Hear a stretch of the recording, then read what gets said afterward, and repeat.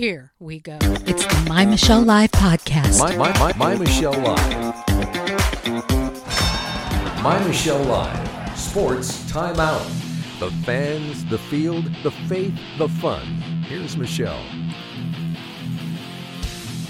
Yes, I am. And yes, you are. And we are getting ready for it. So brace yourselves. It's time for sports. Sports.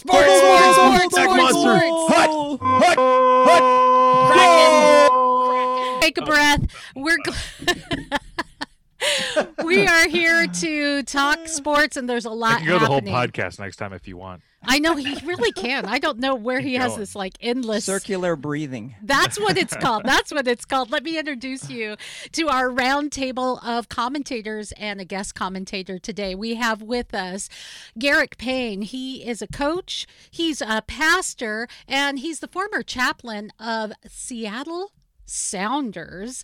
He joins us today. Whoop, whoop. We have a veteran sports reporter, Rich Hallstrom. He is the 12th man, by the way, anyone listening from Seattle.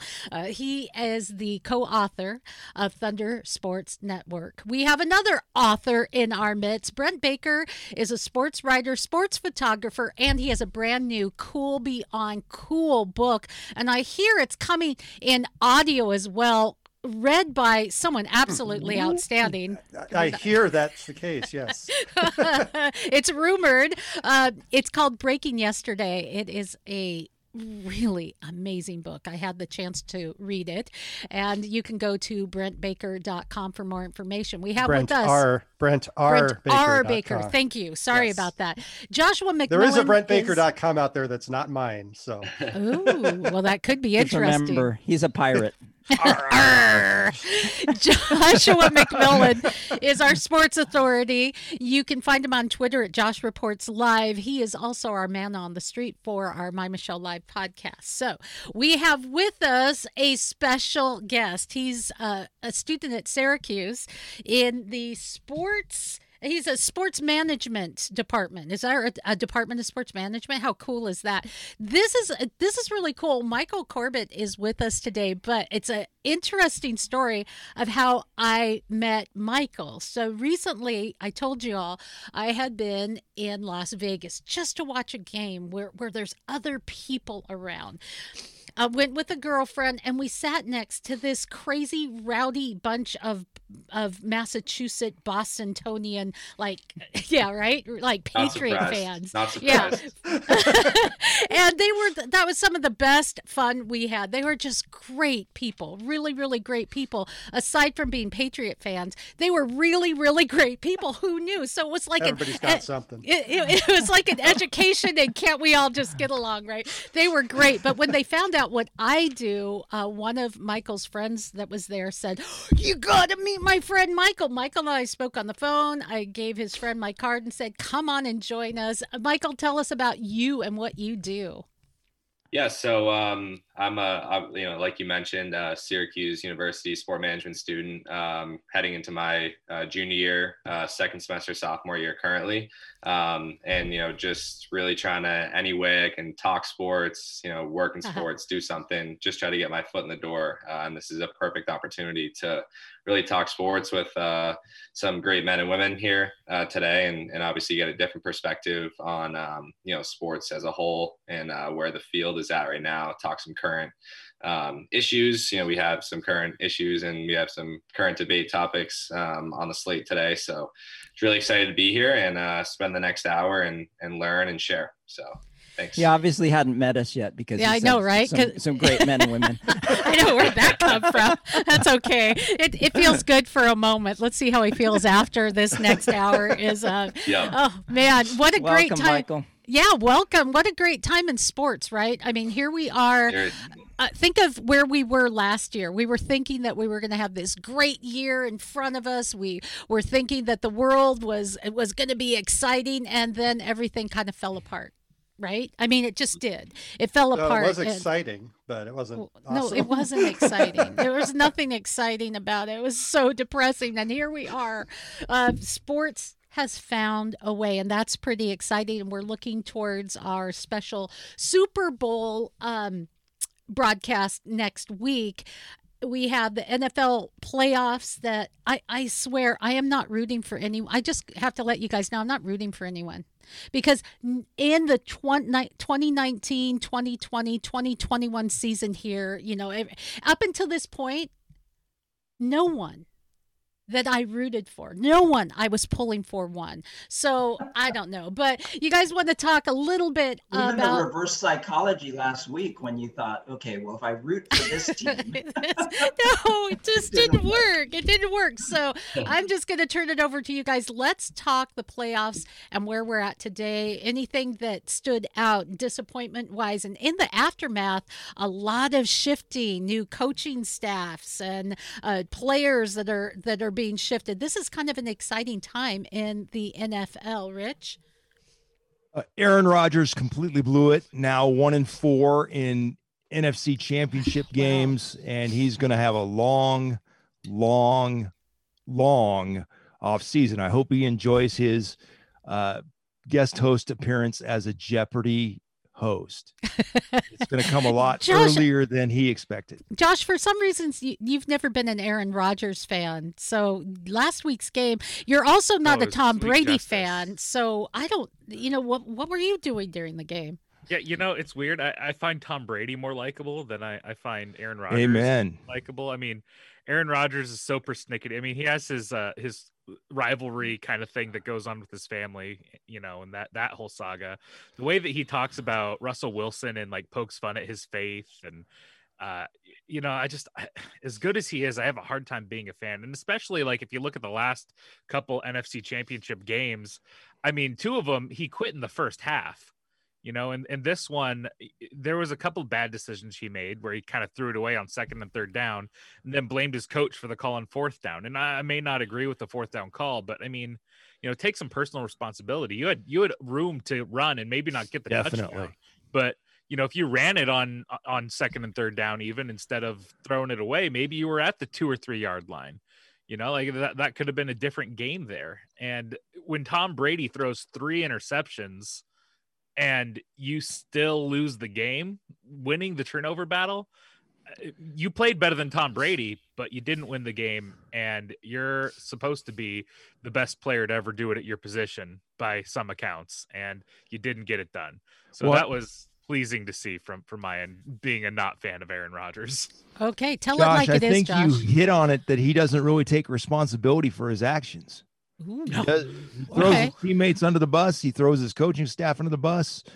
If there's a bus that he can throw someone under, Aaron Rodgers will definitely find it. He actually has a bus on speed dial to call over. Yeah, they roll right up outside and go for That's it. great. When you make that much money, you can afford to do that. So that's pretty cool. Michael, let's get our guest host in on this. Yeah, well, me being arguably the biggest Tom Brady fan on this on the show right now, I have a little bit of a That's not bias. hard. That's not hard to be.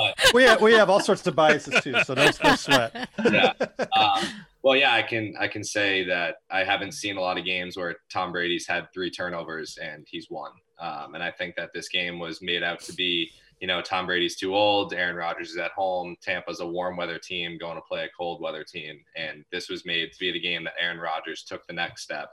And this was supposed to be the Packers' year. And I think that, you look back at the game and everyone was so wrong, and how Aaron Rodgers, just couldn't take that next step, and 1-4 in the NFC championship games is really, that's what his legacy is going to be defined as to this point. I think you have to look at it from that perspective. And I think with, his post-game comments, I think the biggest takeaway is that the Green Bay Packers are not a cohesive unit, not a cohesive organization. There's been a lot of turmoil the whole season with taking Jordan Love in the first round and how Aaron Rodgers was upset. And then how Matt LaFleur kicks the field goal at the end and Rodgers didn't like that, but then you can look at blame in both ways. So I think it's gonna be an interesting offseason for them. And I think when I, was kind of breaking down what Aaron Rodgers was saying after the game and how he said, some people took it as he was contemplating retirement. Some people said he was looking for a trade. I think it was a call out to the general manager to say, hey, I you guys you picked a quarterback. I need more help around me on both sides of the ball. So I think you're going to see the Green Bay Packers make a lot of upgrades on both sides of the ball this upcoming season. And it's going to be Aaron Rodgers, probably his last year in Green Bay if they can't get it done again. I don't think he's going to leave or request a trade, but I think that this upcoming season is big for both the franchise's future and his future. Okay. And that leads into something that I wanted to bring up. We have an unprecedented amount of quarterback movement that's going to happen this offseason. Right. And if you listen to the rumor mill, we could be looking at a situation where we have Deshaun Watson playing in San Francisco and Aaron Rodgers playing in Los Angeles. Yeah. And I mean, we would suddenly become the powerhouse division in football with 4 top quarterbacks playing, and that would be insane. But I mean, if you look at everyone around the league that is moving on, like I mentioned, Deshaun Watson, Aaron Rodgers, probably less likely, but potentially with the drafting of Jordan Love. You see Jared Goff might be moving on, Matt Stafford demanding a trade, Drew Brees retiring, Phillip Rivers retiring. I mean, I was looking at an article and it said something like 18 quarterbacks are expected to move this offseason. I mean, we're going to see a completely different NFL by next year with all of this happening. Well, and think about some of the other trades of Seahawks. Chad Wheeler is not a trade, but that's a big issue that we've been seeing with behind the scenes, some problems with morality. Okay, that happens, right? And you see a lot of these things in the off season. Then you have some of the coaching move arounds. The Seahawks, I'm a Seahawks fan. They have hired Shane Waldron for their offensive coordinator. There's other coaching staff issues. Detroit Lions, Mark Brunell, add some changes there. And so I'm just looking at this going, this is a crazy year, 2020. 2021 is looking to be a huge mashup of differing coaches bringing differing ideas. Josh mentioning differing quarterbacks that are doing the shift, up to almost 20 of them. That's nuts. And then on top of it, what's it going to look like with COVID, Garrick? Well, that's the whole X factor wrench, I mean, it's almost as if the home field advantage has disappeared. I mean, there were home fans there in Green Bay, but I mean, it's certainly not the same. Certainly it affected the Seahawks, I would say, in our final playoff game. But yeah, I think so. I think it really did. That's an it factor for us that we've relied on for decades here in the Seattle area. I'm a Seattle girl. Mm-hmm. It's been a big deal, and everybody knows it. The 12th man is a thing. So as we look into this new year, I know before going into the Super Bowl, the Bucs and the Chiefs are COVID tested twice a day ahead of the Super Bowl. The NFL this season did something like almost 100,000 tests, like 954,000 tests, $1 million spent, and they brag about no cancellations. So we have players that set out. I mean, think of Malcolm Pridgeon, who was a Browns lineman. His mom died of COVID back in March of last year, and he sat out of the game. 69 other NFL players did the same. What about college recruiting? I mean, there's a lot to take into consideration, guys, when we're looking at what's going to happen this next year with all of sports, but in particular, all of these things we mentioned, all of the normal shifting, a little bit out of the ordinary quarterbacking. Boom, here we are in another weird year. How is it going to shape up? I am so excited to hear your guys' take on this. Well, it's going to test the stability of all organizations. General managers, presidents of football operations are going to earn their paycheck this coming season, and you're going to see a really competitive offseason. Deshaun Watson can't wait to get out of Houston. If he can't jump the train next weekend, I think he will. He'll find another way. He really wants out. And this is a guy who just signed a massive extension with the Houston Texans, and they go get a 65-year-old brand new head coach, David Culley, who has to my understanding, has no previous experience as a head coach. And at one point in time, the Houston Texans were thinking of Josh McCown as being their head coach. And Michael, that's a mess down in Houston. Yeah, I would 100% agree. And I think, you look at all the candidates that they say they interviewed for Deshaun Watson, and some of them they didn't, but clearly Eric Bieniemy was the guy that he wanted. And I think the situation became so tumultuous with ownership and with Deshaun Watson and with JJ Watt and everything going on there that they probably had 8 candidates, and it was narrowed down to 1 because everyone said, I don't want to take this job, which is unbelievable when you think about it, that people wait their whole lives in the ranks when they move up in all sports to get a head coaching position, and for some people to quote unquote turn down this job because of how in shambles this organization is really telling. I do agree with you, Rich. I think by next week or in the next couple of weeks we are going to see Deshaun Watson on a new team, and I wouldn't rule Jacksonville out. I think that's a sneaky spot for him. I don't know if was in Urban Meyer's, head when he was thinking about taking that job. But if you're Jacksonville, people think Trevor Lawrence was the best prospect since Andrew Luck or since Peyton Manning, but he is going to be a rookie quarterback coming into a new system.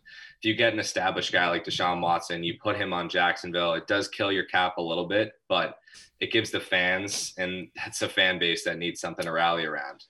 So Deshaun Watson would be, I think, great for Jacksonville, great jumpstart for Urban Meyer and that crew. But I think it's going to be a tremendous offseason. And I do agree that, the general managers and the owners are going to be making their money this offseason, because there's going to be a lot of change, a lot of revenue that's going to be needed to be made for every team due to no fans. And I'm really excited for the offseason, the draft, and what the 2021 season will bring. You said Yeah, it, the off I think one of season. the big Yeah, Go the ahead, off go ahead. season is going to be a crazy season, because we have the usual things that switching around, and the this guy's fired, this guy's hired, some of the problems of people having domestic issues that make the scene. All of those things play into the drama like a soap opera. So here we are with a lot of other issues that we throw in, COVID included. So here we go. Brent. I think the big thing we haven't mentioned yet is the fact that the salary cap this next year is going to be smaller. And so when those numbers come out, you could see a lot of veteran players getting cut loose that in many years would not have been. So you have all these other pieces moving already. I think the free agent market is going to be really interesting when you start seeing teams having to get down below those cap numbers and still wanting to have room to make other moves. So that you want to talk about having to earn their money when they're going to have to earn their money, and they're going to have less to work with than they've had in the past. I can just chime in quickly here. I think you really see that in baseball right now with, there are still so many players on the free agent market because no one knows what their value or their market is. And I think like baseball free agency opened like 2 months ago and no one had any idea. You see in basketball and football as players getting signed right away. In baseball, it was out of all sports to lose the most money, they were up with that, probably the top. So I think that's just a telltale sign of what you're going to see. The difference. Think about MLS too, guys. MLS has Yeah. the collective bargaining agreement that they're trying to hold off a little bit so that they can continue paying their players throughout the season. So it's not just the NFL. Everybody's feeling it. Brent. Yeah, I think with the NFL too, the fact that most of these contracts are not guaranteed. The baseball, they have a little more wiggle room. The teams have more wiggle room just to cut guys. And some of them will count for more cap space than others based upon guarantees that they had in their contract. But, the guys other than top stars, most of them don't have that. So you might have a 5-year contract, but after 1 year, you're cut loose and on the open market again. Whereas baseball, you sign a $120 million contract, someone's paying that.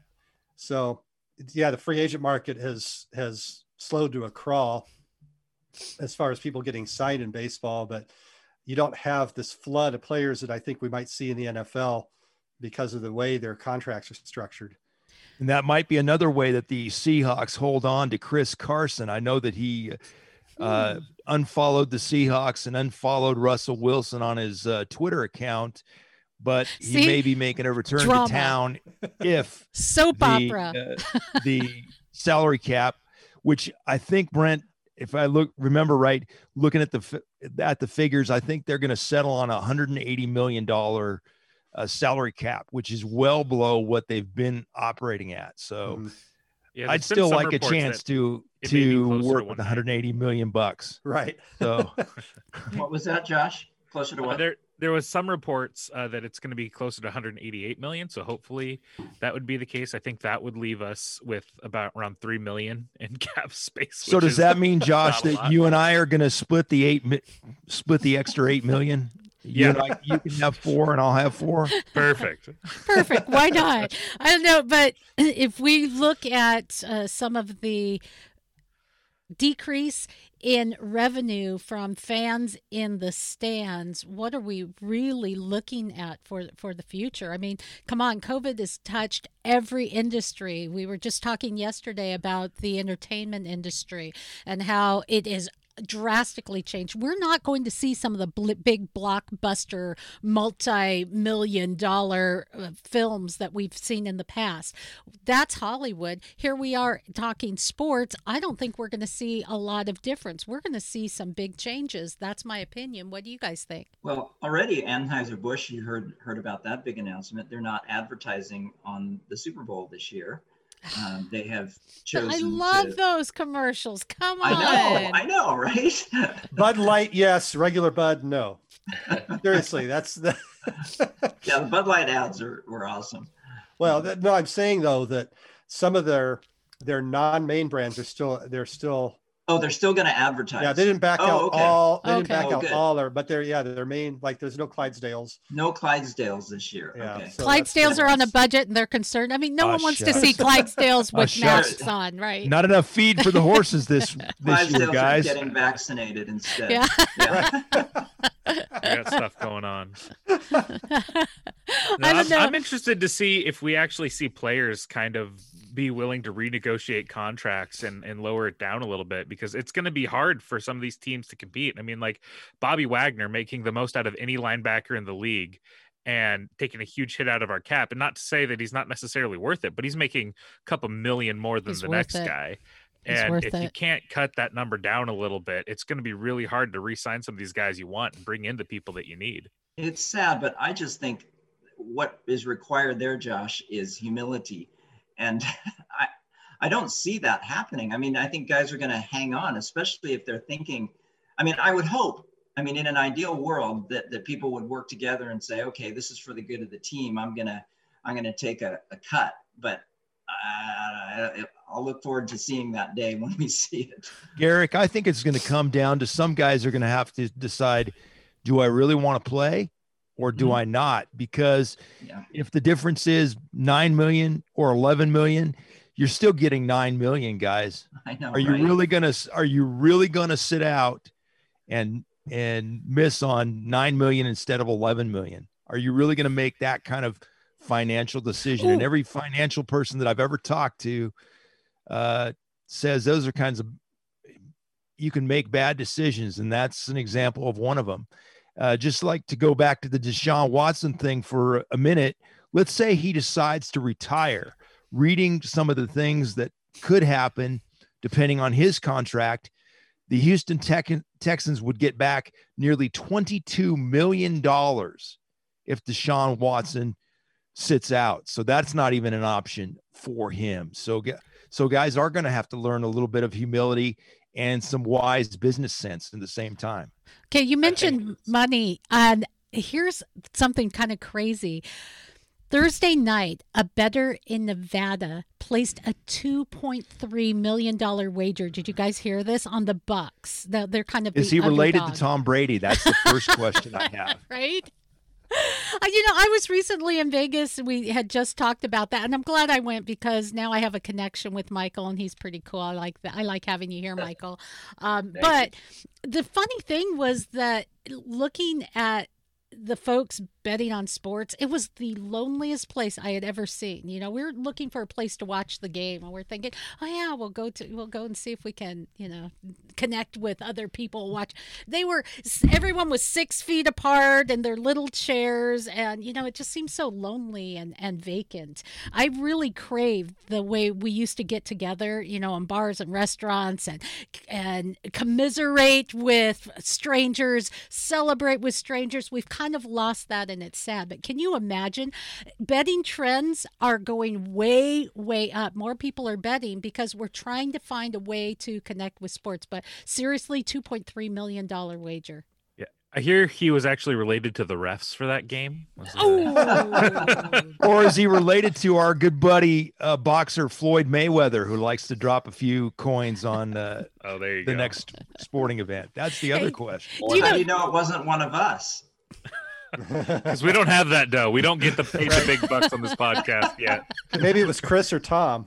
That's why they're not here at this point. They went in on that bet. I like it. So any thoughts as we move into the Super Bowl? I know we're going to focus a little bit more on it next week, but any guys have thoughts on anything surrounding the Super Bowl? You can even touch on the Puppy Bowl, which I know is one of Josh's favorite things to connect Best with. event every year is the Puppy Bowl.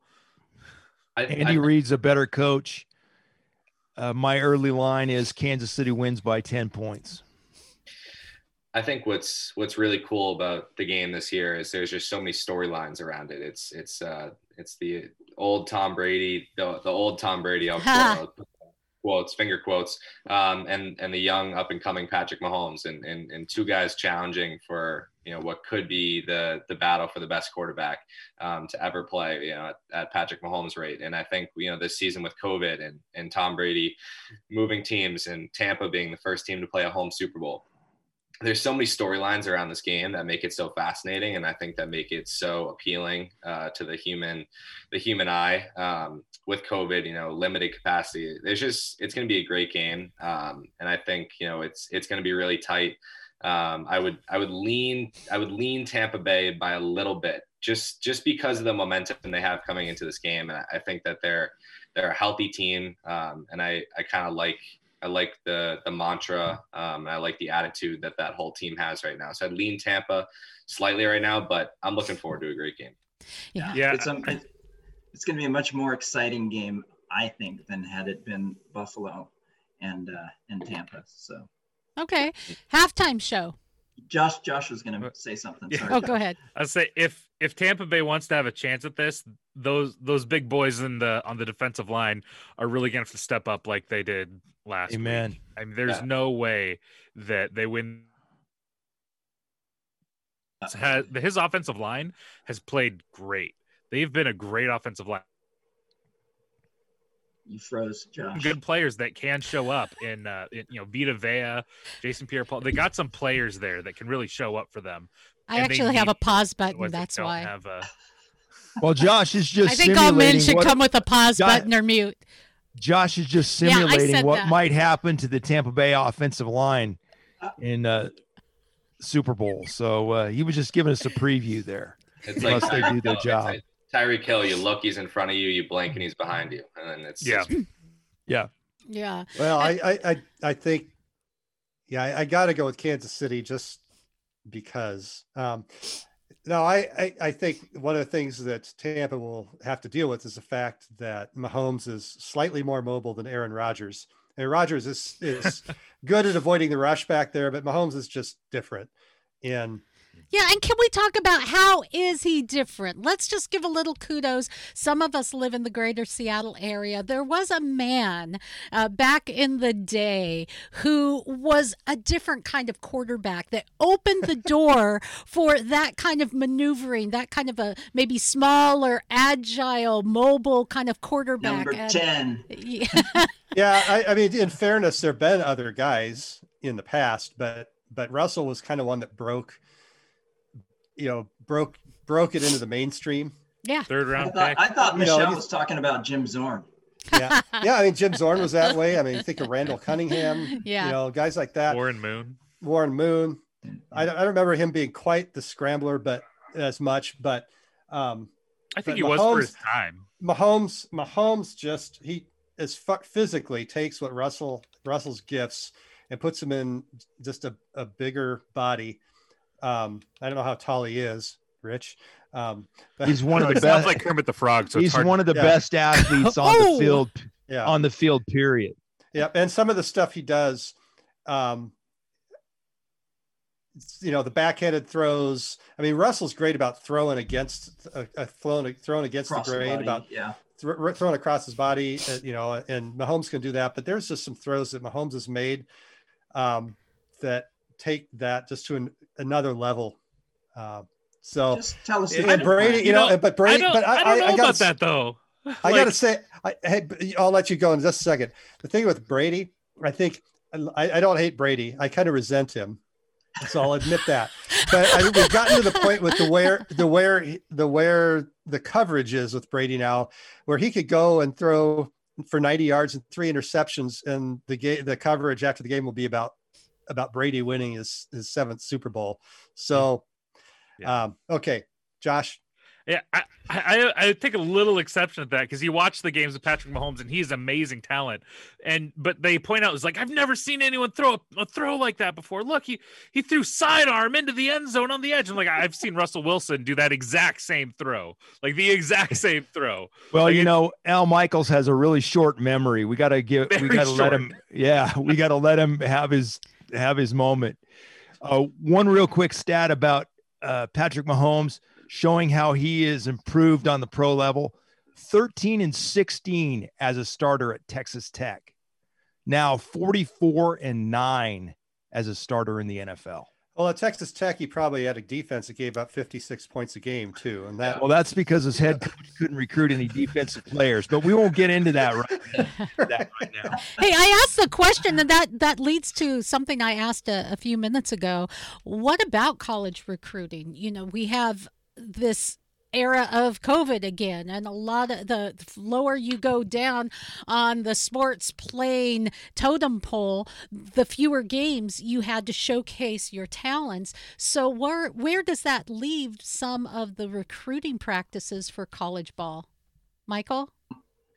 You know, I think it's a hard concept to wrap your head around because you look at a program like Alabama and you know, they played a full season, and then you look at a team like Ohio State who had a completely COVID, you know, ravaged season, played 7 games total, I believe, with or maybe 8 with the national championship loss. And then you look at a program like Northwestern who didn't have one positive COVID case the entire year, which is remarkable, you know, to run an entire college football season and not have one case. So, you know, I think the way, if I was an incoming recruit, to look at this is you have to look at, you know, all factors. Am I going to play the most games on a national stage? You know, where's the TV coverage?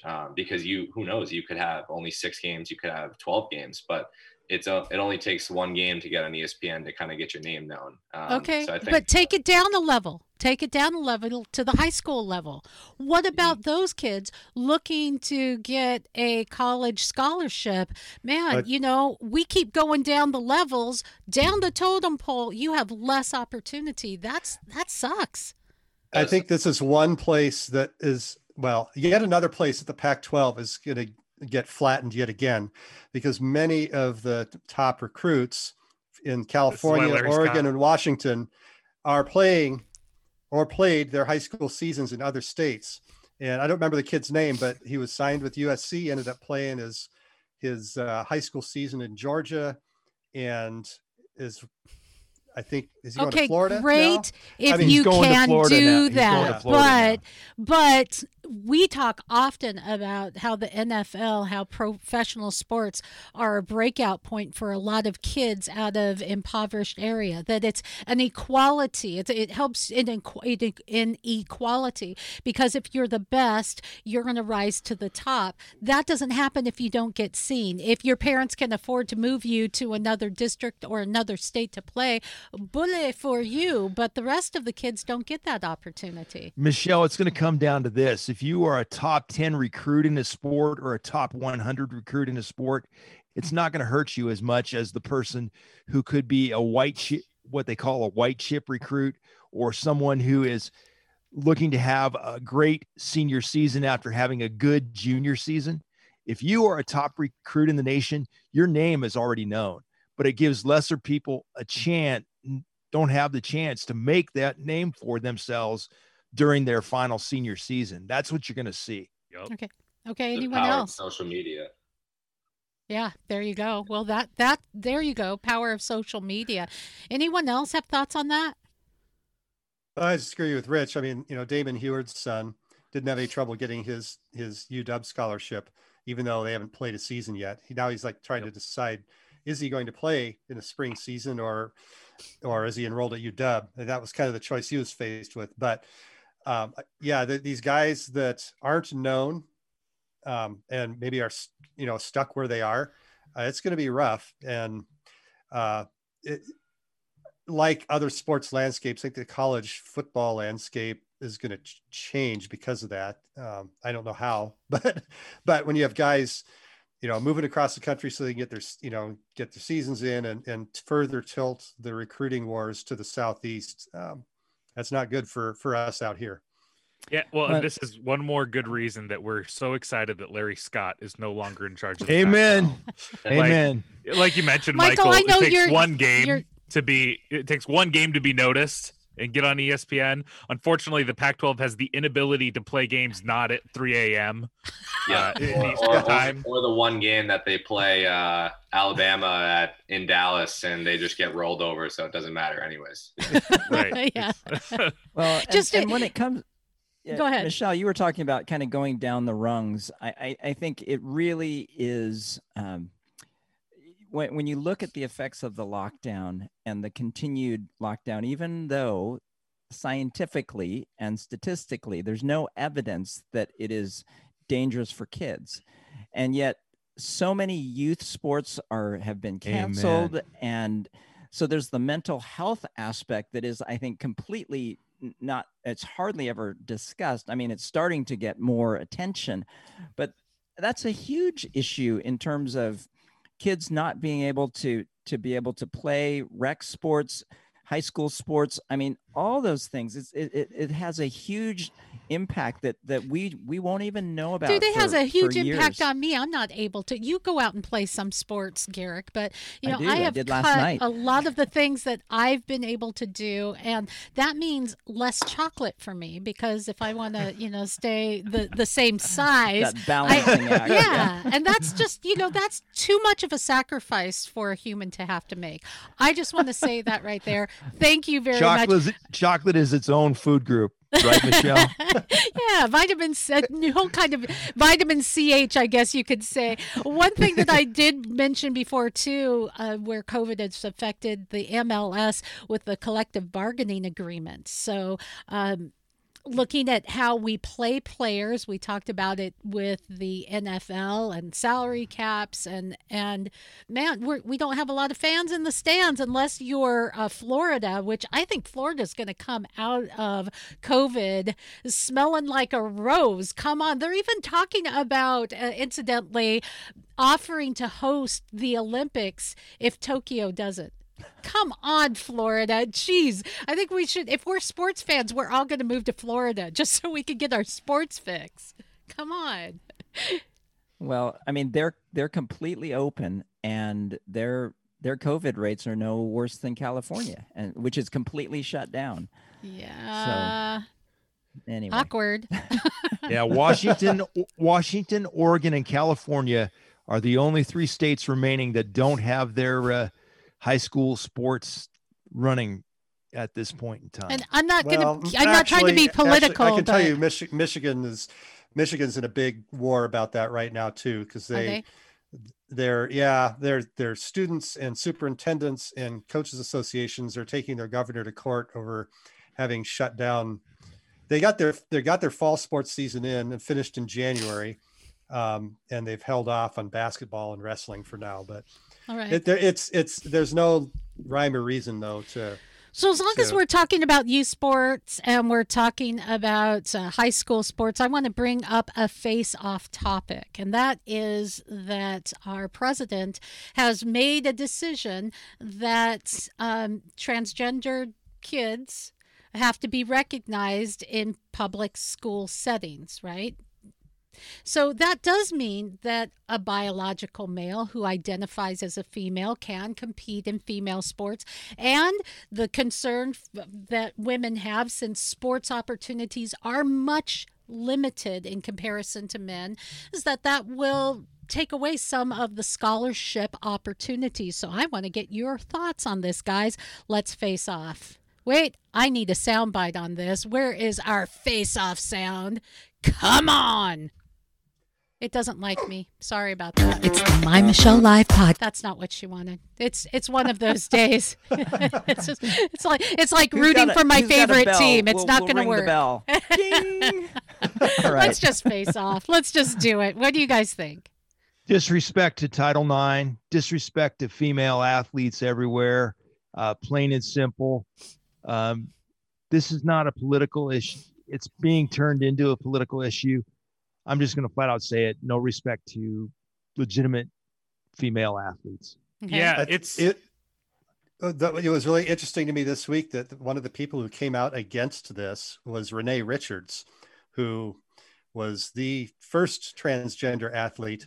And she said that participation in sports, especially at the pro level, probably below that as well, that she said, even though I did it, I believe that if I had been younger when I did this, it would have been an unfair advantage against the women that I was playing against. There's things that you can't undo with surgery and hormones. So Can't change DNA, folks. Yeah. Michael, what are your thoughts? Yeah, go ahead. Yeah, I think I agree with Rich, and I think it's definitely a topic that had to be addressed, and what the decision was is what the decision is going to be.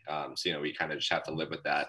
But there is a big issue over where people identify in gender and what gender sports they are allowed to play. And I completely agree with everything Rich said, and I think it has more of an impact at the college level than it does at a professional level, because I think there's a lot more opportunity at the college level with so many different options ranging from track to tennis to women's basketball.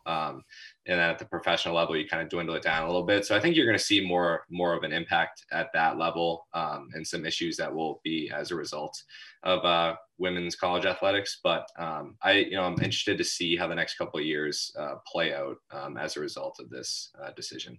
Yeah, I mean, Josh? To me, it's bad news because it's not. It's dangerous in a lot of ways, because you have kids that are taking like hormones and stuff that if there is a female that took those playing female sports, it would be illegal for her to take those. Ooh. But then the transgender person is taking those or doing that as part of their transition that will enhance them, that'll enhance their ability. It would be illegal for other athletes to take.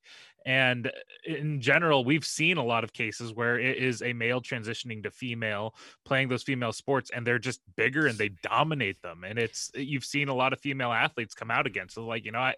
How am I supposed to compete against this? This is like, it's like a heavyweight getting to fight a lightweight in a lot of ways. And you remember? I'm worried about some of the danger that we'll see from danger. some of this happening. This has already happened. Do you remember it was Fallon Fox, wasn't it, the MMA fighter that broke the skull of their opponent? This guy who has Correct. transgendered to a woman still has all the guy strength and breaks their opponent's skull. Now, this isn't, just some, I just got out of knitting class chick. They were fighting against another professional fighter. I mean, someone who is bad to the bone. So this is, come on, dangerous? Yeah, it is kind of dangerous. And there are fewer opportunities that have been hard fought from women. Me being a reporter in sports, I've had to fight against, wow, it's weird you being here, or even having played sports, going into a junior hockey sports setting where there was a presser and a guy saying, I find some of your questions have a certain naivete towards hockey. I'm like, really? Is that because I wear a bra? Because that's the only difference I can tell with my questions. It's happened. We've had to fight hard for our positions. We've had to fight hard for recognition, and there are fewer and fewer opportunities, even though the industry is growing. So to take those away just really isn't fair. So what's the solution? What do we do with folks who are dealing with transgender issues? Well, I really feel that we need to make sure that we separate out what issues are at play here, okay? Mm-hmm. Because much of what has been argued as for why the president did this in terms of signing the executive order was because of fairness and equality. And here's where I feel like for our faith, we need to stand up and we need to treat people with respect.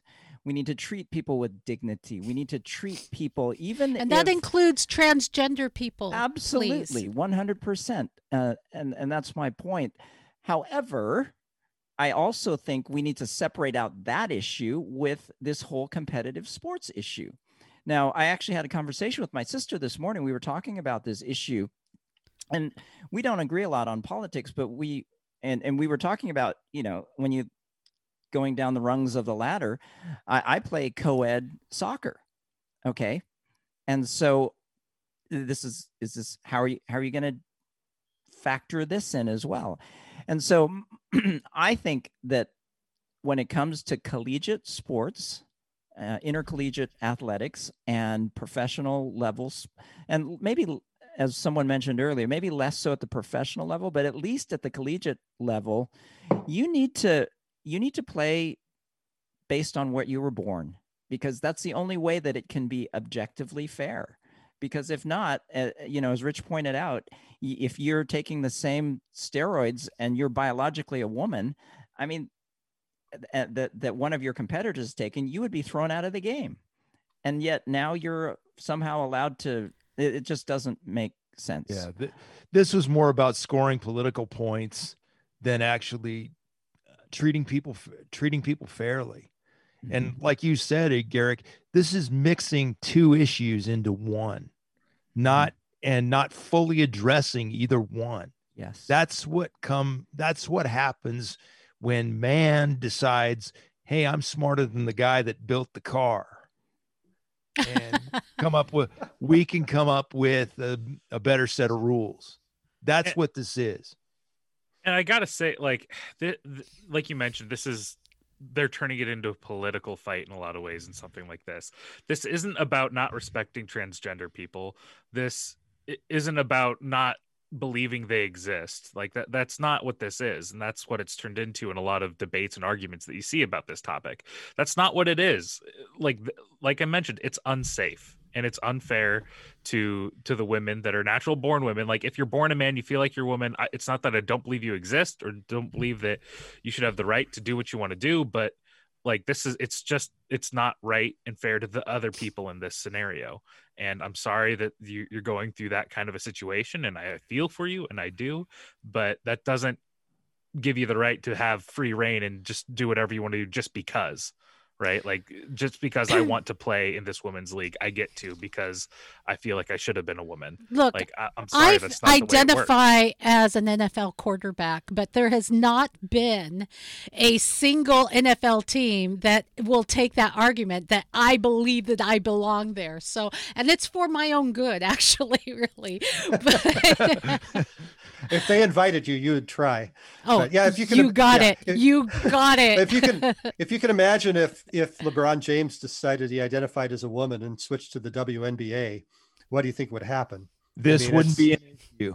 This would be over in it would be over in 30 seconds. Why don't men or guys who identify as women, why don't they feel comfortable playing then on a male team? Because I don't mind playing co-ed.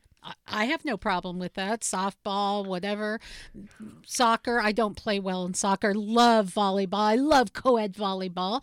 I don't have a problem with that. So what would be wrong with that? absolutely nothing in it. Why don't we And consider that's that? why I think Well, if you've gone through the transition Gary. though, and you are taking female hormones, then you're not going to be able to compete on the same level, because it does change your physiology. It doesn't change your genetic makeup, but it does change your physiology. Not your So- strength-wise. Not strength-wise, it doesn't. Well, it does diminish your strength over time. I think that there's enough studies that say that might That's be true. arguably true, It might but be there are arguable, some yeah. studies Well, that there's a- say not so much. So There's a difference between diminishing it and taking it to the level of True. natural born women too. Right. So you're probably stuck. I don't know really what I'm talking about here, but I'm guessing you're probably stuck somewhere in between. all right, then we Right, have right. transgender Yeah, sports. We have I a think that transgender team. There's a lot of there's going to be a lot of questions of what the guidelines are now everywhere, right? Like Right. if like we just use the example of LeBron James tomorrow says I'd like to identify as a female, is he eligible to now play in the WNBA, or does I he know have there's a to lot of teams who would wait say, for "Come years? on." There's a what happens Are if, we sure about that? Are we really sure about that? About what? With the WNBA welcome LeBron James, but- or would Sue Bird that- immediately? that's Or my That's a point. good Yeah. question. Would Sue Bird welcome that? Is you don't know what the standard is and what the guidelines are, and I think we're going to come down to a point down the line where we could have a new leading scorer at the women's collegiate level, and is that going to be stood as the top leading scorer as a transgender female, and that could happen. So there's just a lot of ethical questions that you're going to have to consider down the line as a result. So Now, I think the other thing that this brings up, Michael, you tell me, being in sports management, we could see something go the other way, because we've had this as far as male track and field athletes want to participate in female track and field as a female, but they weren't as good in male sports. So you have people transitioning Because who man, that wanna could be get in me a female- scholarship. Come on. who want to be in Right. female sports and say, hey, I can be real successful here if I transition. I mean, yeah. let's not fool ourselves here. And it is It's, not a requirement of having, forgive me, I'll try to say this gently, of having anything cut off or to be so far down the road. What some of the concern is that I identify. I can still have a full male body. I may not have taken a single repressive kind of medication, but this is how I identify. How far do we go? It's like Rich said, and he kind of posed the question in my direction here, but it's really hard. It's the way the human mind is built is we always look for a competitive edge in areas, and where can we gain the most ground, and how can we be superior among our peers. So I think that's why for example, my birthday is young for my grade, so I always played with kids that were sometimes 13 months older than me, playing on the same court, in basketball, baseball, whatever that was. So there would be some years where I would say I would play down a year, because then I would be the kid that was 13 months older than and I would be kind of the leader in age wise. And I typically ended up being the better one on the field. And when I was playing with my grade, but I was the youngest and on the field, I ended up not, playing to my best potential, because it's an age thing. So I kind of compare it to that a little bit of where I comparison, found yeah. the competitive edge, and I said, you know what, I need a pick back year, so let me go play in the league below. So it's a really hard thing to kind of wrap your head around it, and I think it's going to take some time for everyone to formulate an opinion and see how they feel, and we need to see it in action to really give our true feel and thought on it. But I can leave it to you guys to finish off anything more you might have on it. Anything else, guys? Because it is about time for us to take our final shot.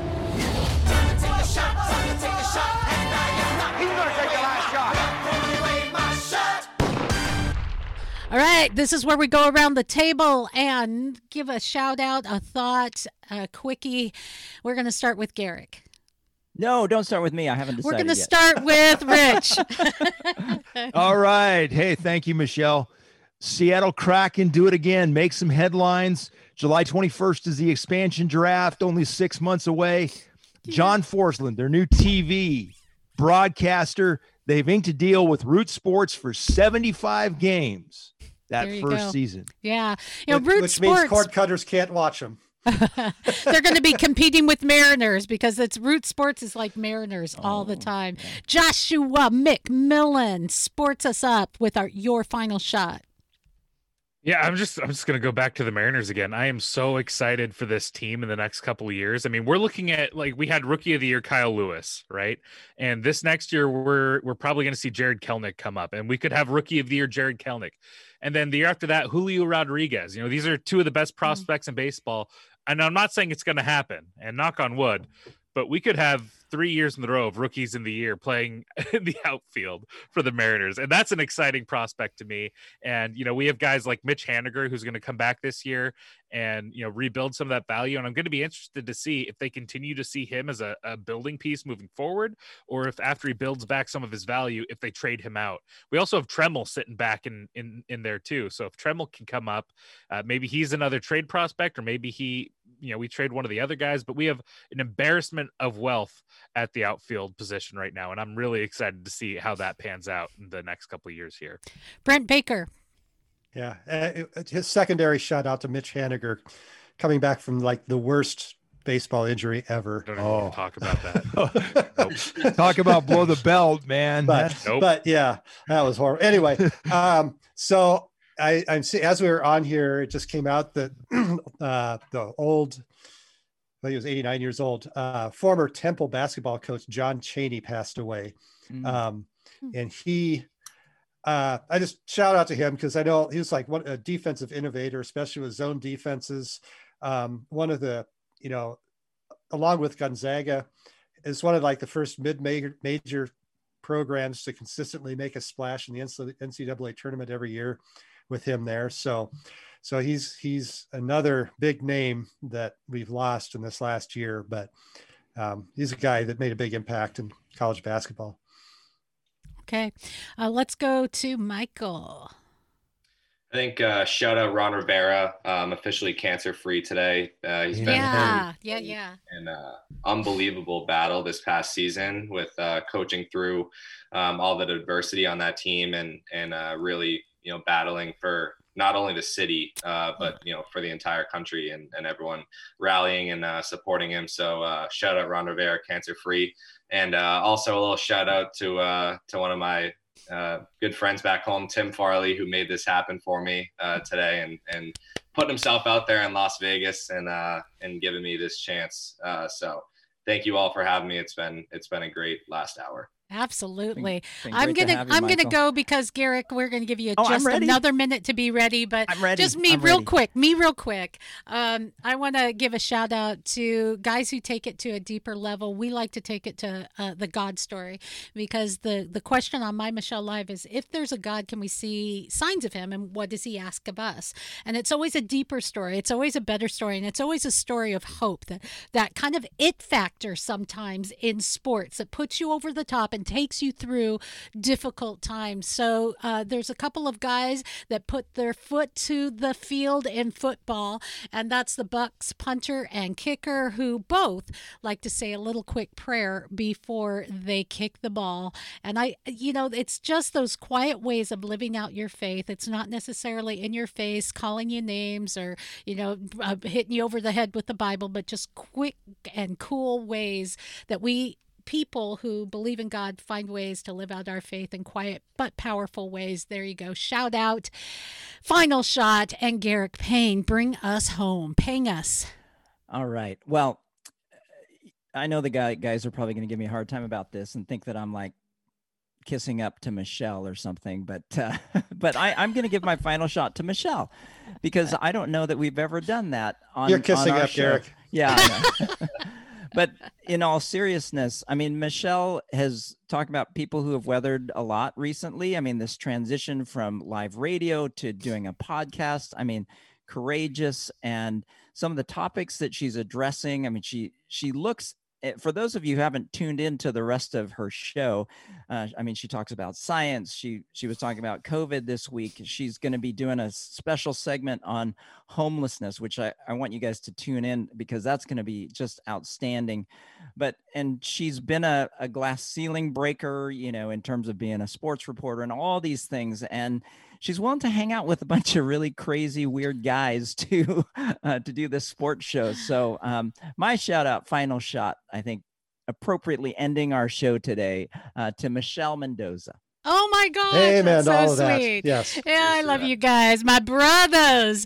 Well, if you have enjoyed the program today as much as we have, like it, share it, tell your friends, because we like to get deeper to a God story, and we're in a place in our history where the world seems to fall apart. We're not sure what's going on. We need something to ground us. We need some hope. So we like sharing that with you in our Sports Timeout. So you can go to MyMichelleLive.com to hear all of our shows, and you can also go to Brent R. Baker, because his book is coming out soon. How cool Very is soon. that? Yeah, tell us about that. Available real for quick. pre-sale now. So Oh, it is. All right. Yes. Well, Yep. I like it. All right. Yeah, it's So- only $3.99 for Kindle right now, whereas it'll be $10 when it's released. So. it's going to go up to $5.99 on the 1st, and then Ooh. it'll be All right. Uh-oh, get You've that got discount. 3 days to I get like out it. there and get that Hey, Kindle. guys, thanks so much for being with us today.